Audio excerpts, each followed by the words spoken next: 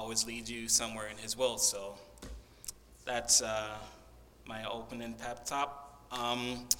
If you would, please turn to Psalms chapter 15. This particular sermon is very special to me because I always say that God always connects the dots, even through generations. And with this particular sermon, it's kind of a collaboration between some notes that I wrote down back in December of 2013 and what I meditated on all week to bring you forth. So this is going to be a collaboration between those two. And the particular thing about this sermon is something that really and truly speaks to my heart, and I hope that it'll speak to yours too.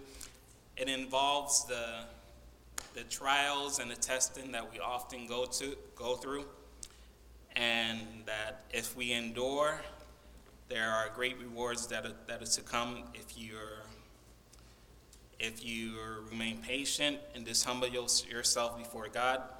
There's always a great breakthrough in your testimony. I'm sorry, I told you Psalms 15. I'm sorry, I meant Psalms chapter 34. Chapter 34, Psalm 34. Psalms 34.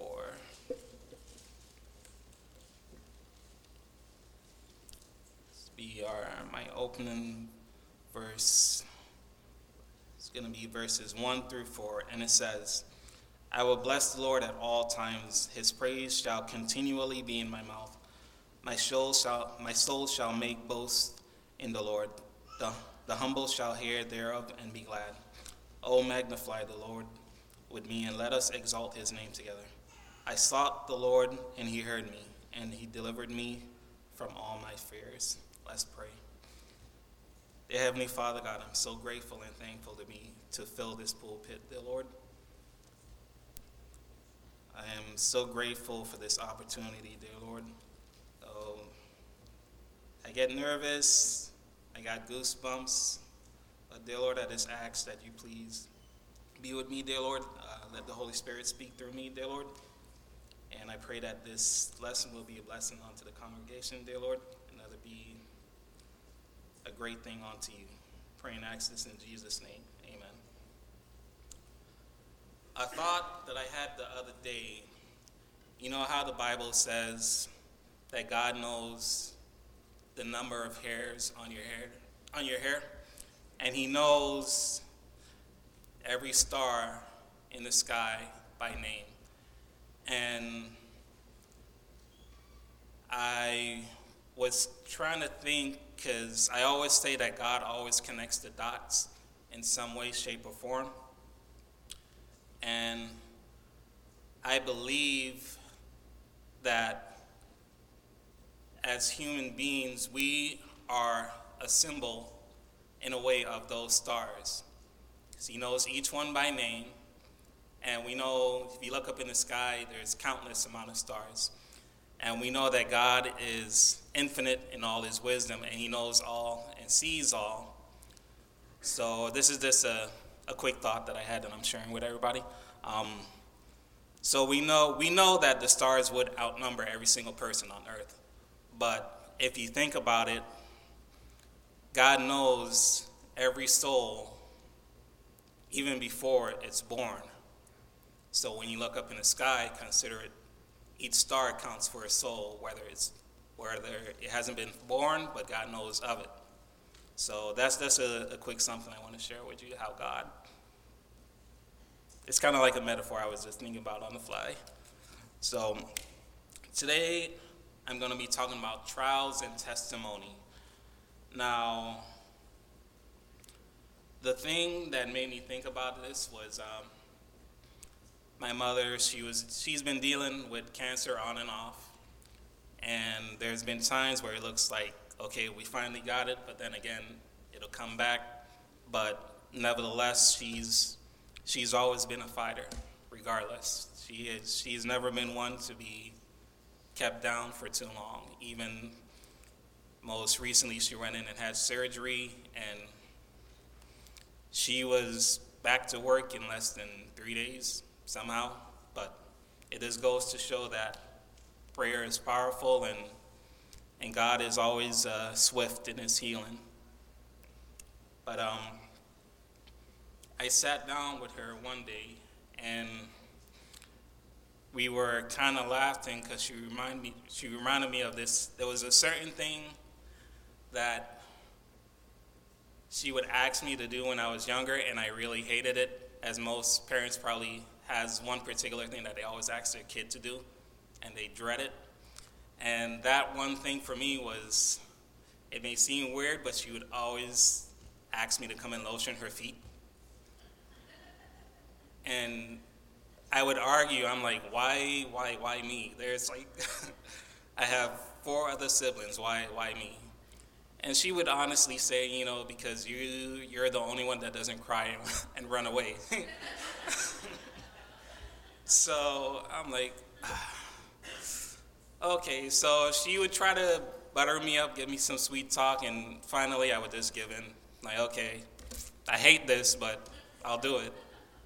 So we were talking the other day, and yesterday actually, she had to go down to Miami to get some more testing. But we were talking, and it got to a serious point when she was like, because she told me that, the doctor said it might come back, so she saw the frustration on my face, like, why is this always happening? I thought we got it last time, but she saw that I was a little frustrated, so she went ahead and she told me, there's days where she's like, I'm so tired of this, I don't want to have to deal with it anymore, but, nevertheless, she was telling me this, I think about what Jesus endured for my sake, and she pretty much said that compared to that, this is nothing compared to what he endured. So she pretty much went on and told me that, in the end, this is just a part of my testimony. And, when you're going through your trials, you're either going to come out on top, or you're going to give in to the negatives of why is this happening to me, or, doesn't God love me? Why is he allowing this? She never got to that point. She always kept in mind that despite all of what she's going through, she knows that in the end it's going to be something that magnifies and glorifies God. So she told me that, and she also mentioned that, there are some days where the devil tries to get her to doubt, to give up, and there's a particular person in the Bible that the devil also tried, not to that extent, but his extent was a lot worse. If you would turn with me to the book of Job.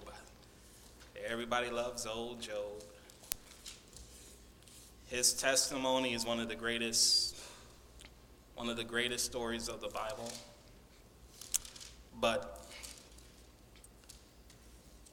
But she told me that even though there's times that she just want to doubt and want to give up, she always says that I've just been through too much to not worship and to not give thanks. And during your season of being tested, you always have to keep in mind that God is merciful and his mercies endure it forever. His love is everlasting, and sometimes these things just happen. But nevertheless, you have to maintain your faith through God and don't give up, never give up. So Job, let's look at Job chapter 1. Job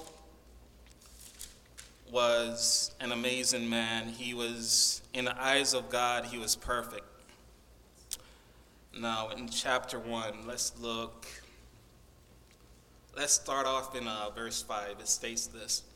And it was so, when the days of their feasting were gone about, that Job had sent and sanctified them, and rose up early in the morning and offered burnt offerings according to the number of them all. For Job said, it may be that my sons have sinned and cursed God in their hearts. Thus did Job continually. So Job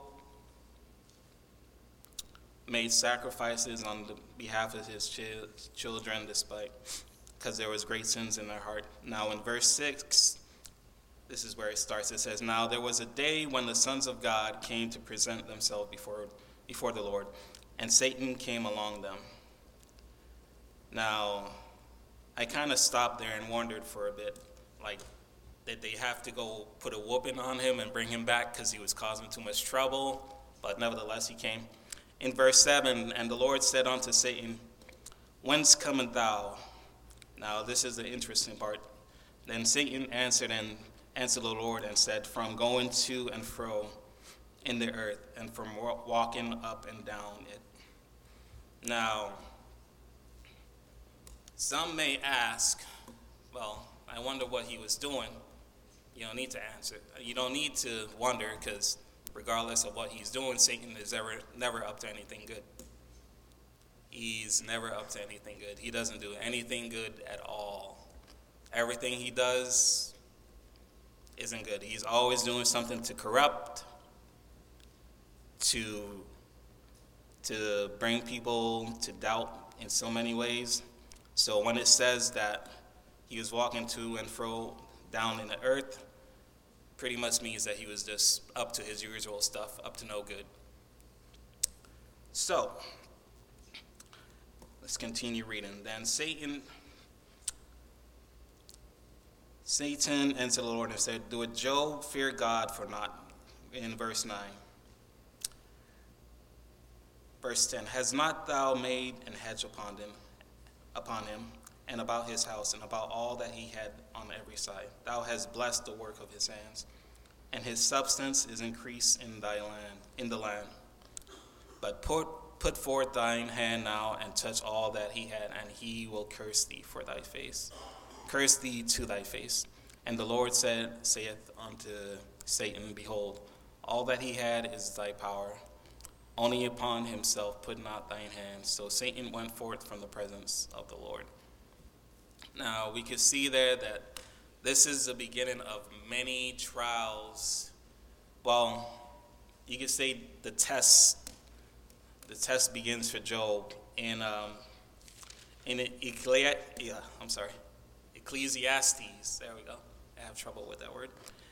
In Ecclesiastes chapter 3, verse 1, it says, to everything there is a season and a time to every purpose under the heaven. Now, we can see that through these trials that Job is about to go through, God is never wrong in his judgment. He's always on point. And if and when the season of testing comes for you, just look at Job as the example. Now, the reason I always say that God connects the dots through generation is how I came upon this sermon, coming from when I talked to my mom, asking God to guide me in what you would have me to bring forth before the congregation. He guided me to the book of Job. And this notebook that I have right here, it's a little beat up, but nevertheless, there's good stuff in there, is a notebook from way back in 2013. Now, I have probably about 20 notebooks just scattered throughout my room. My 8th grade language arts teacher always taught us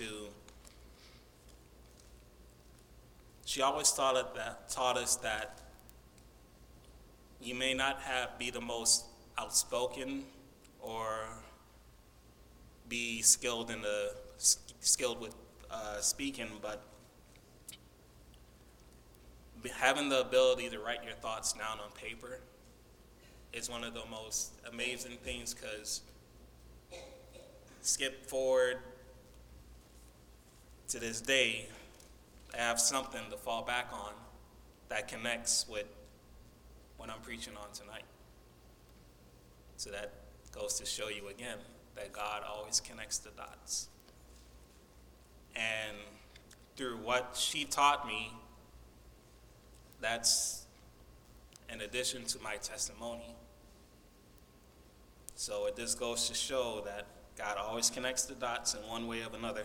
And something interesting, a very interesting quote I have written on here from one of our beautiful members that was around at that time, but I will save that for the last part. But you'll see what I mean when I say God always connects the dots throughout the generation. But back to Job. Job is an example of wealth, of health. He had everything, and it seems like in one sweet moment, he lost everything. And you have to keep in mind during your trials that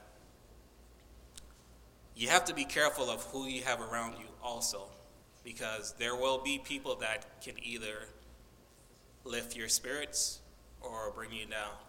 Now, if we read through the chapters, you can see that Job had some friends, and they weren't really that friendly when it came to what he was going through. They pretty much challenged him at every point. But nevertheless, Job always responded in a righteous way. And upon them challenging him, he challenged them in return.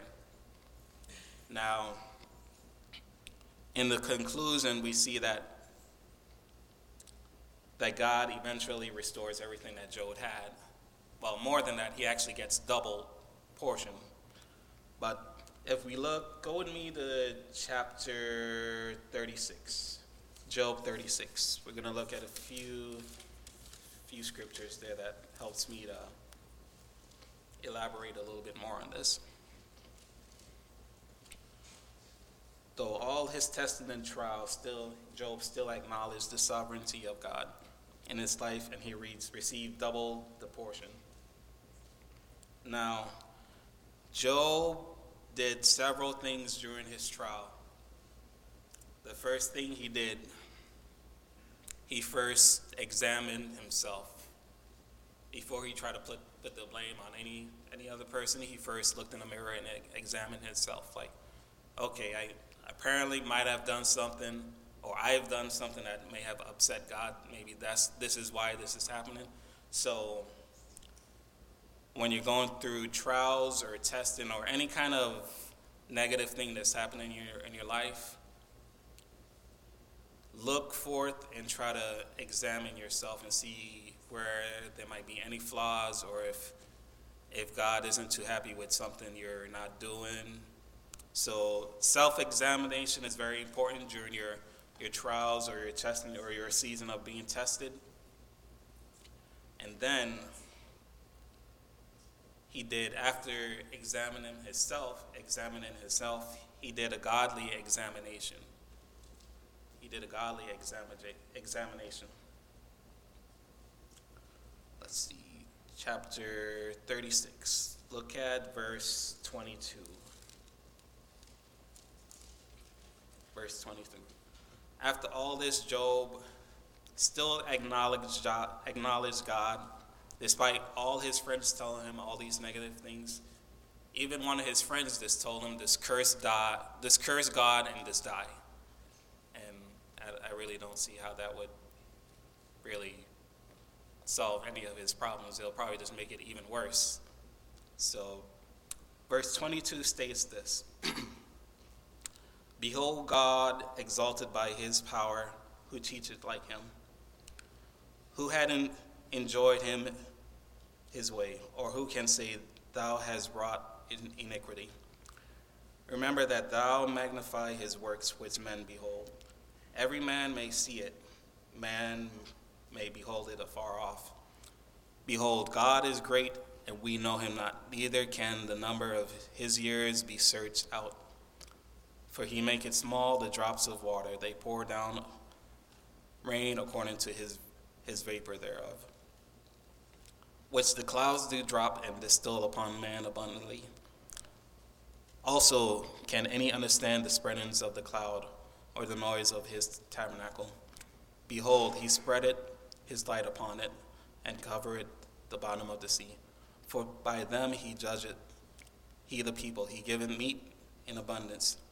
With clouds he covereth the light, and commanded it not to shine by the cloud that cometh betwixt. Now we can see here that this is Job countering what his friends were pretty much trying to tell him. And what Job is trying to tell his friends is pretty much, who are you to really and truly know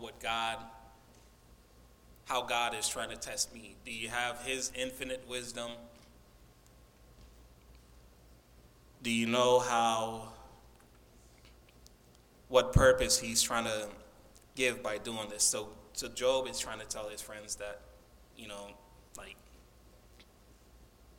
you're trying to get me to go against God, but you don't even understand the ways of God. Now, if we read on, and let's read on and starting in chapter 37. At this also my heart trembleth, and is moved out of its place. Hear attentively the noise of the voice and the sound that goeth out of his mouth. Now, if we skip forward, or actually go back to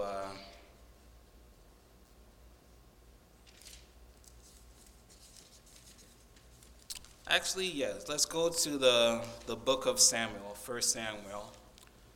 One of my first sermon that I ever did, that I preached, my very first sermon was based in the book of Samuel, and it was based upon Hannah. And I always admired her story, mostly because of her promise that she made to God and how she kept her promise, but she also was going through a trial of her own. 1 Samuel, we're going to look at chapter 2. 1 Samuel chapter 2. 1 Samuel chapter 2. Give me 1 second. There we go. 1 Samuel chapter 2, verses 2. Now, this is after, as we all know, Hannah prayed to God to give her a child. And this is after she conceived and gave birth. Chapter 2, verse 2, it states, there is none holy as the Lord, for there is none besides thee, neither is there any rock like our God. Wow, that verse is so powerful.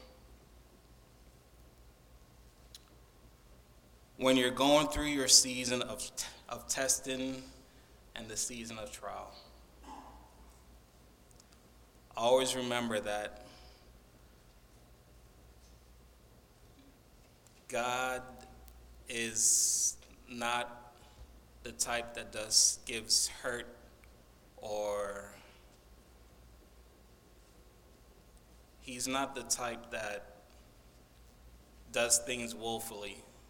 He always has a purpose behind everything that happens. And always remember that the devil disrupts, but God builds up. So don't confuse your testing and the trials as something that the devil is going to use to try to break you down. Now, don't get me wrong. God tests us in ways that He really wants to see where our heart's at. And that's something that Job went through.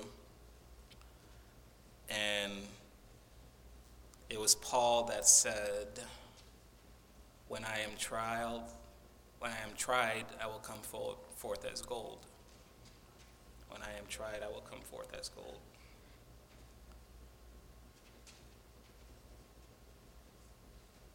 Always keep in mind that God is in control. He knows all and sees all. Now, the quote that I have written down was from a very beautiful, strong woman. I even got the date written down.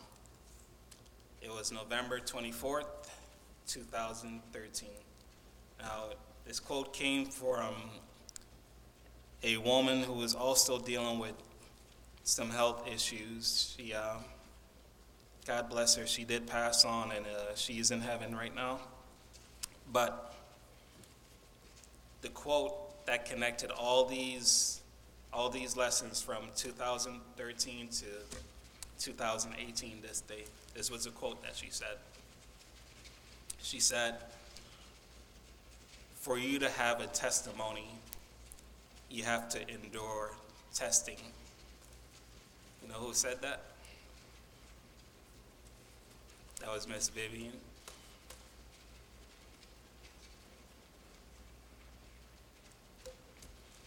God always connects the dots through generation. There is never a time that he's unaware of, that he does not know about. But back to what I was saying in the beginning, that we are kind of like the same as the stars, where separately we may shine bright and stand out, but when we're connected, we form an even bigger picture. An even bigger picture. That's where the whole comparing us as human beings, the human soul, comes in mind with the collection of the stars.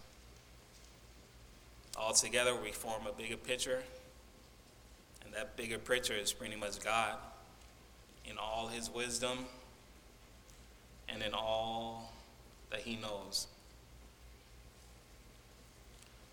So, my prayer for everyone this evening is to always keep in mind, when you're going through your trials, when you're going through your season of you just don't know how you're going to get through this, or how you're going to be able to provide with this, or how do you deal with this situation. And when you feel that the devil just has you on the edge, and it's like, yeah, I finally got you, this is the moment where you're just going to give up, denounce everything, and just, maybe like what Job's friend insisted, just curse God and die. Don't do that. Always keep in mind and remember these words. I, meaning you've been through too much to not worship. You've been through too much to not praise God. Never forget what Jesus endured on the cross for our sins. And pretty much, after my mom pretty much said what she did, saying that compared to what Jesus went through on the cross, with what she's going through, this is nothing compared to what he went through. So she uses that, and despite her health situation, she keeps in mind what Jesus went through. And that also led me to create this sermon. And pretty much after she told me that, she asked me to lotion her feet. And it's hard not to lotion somebody's feet after they share a testimony like that. So, If I had a pedicure kit, I would have probably did all that all at the same time, but she had to settle for being lotion. Um, and also, one more thing.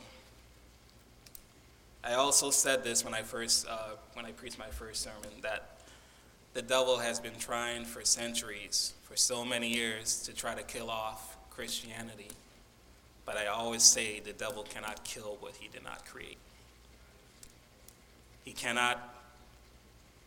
try to destroy the body, but the soul is something that he has no power or any dominion over. The devil can't kill what he did not create. Don't fear, don't get discouraged during your season of testing, for it will lead to an amazing testimony. I want you to bow for a word of prayer.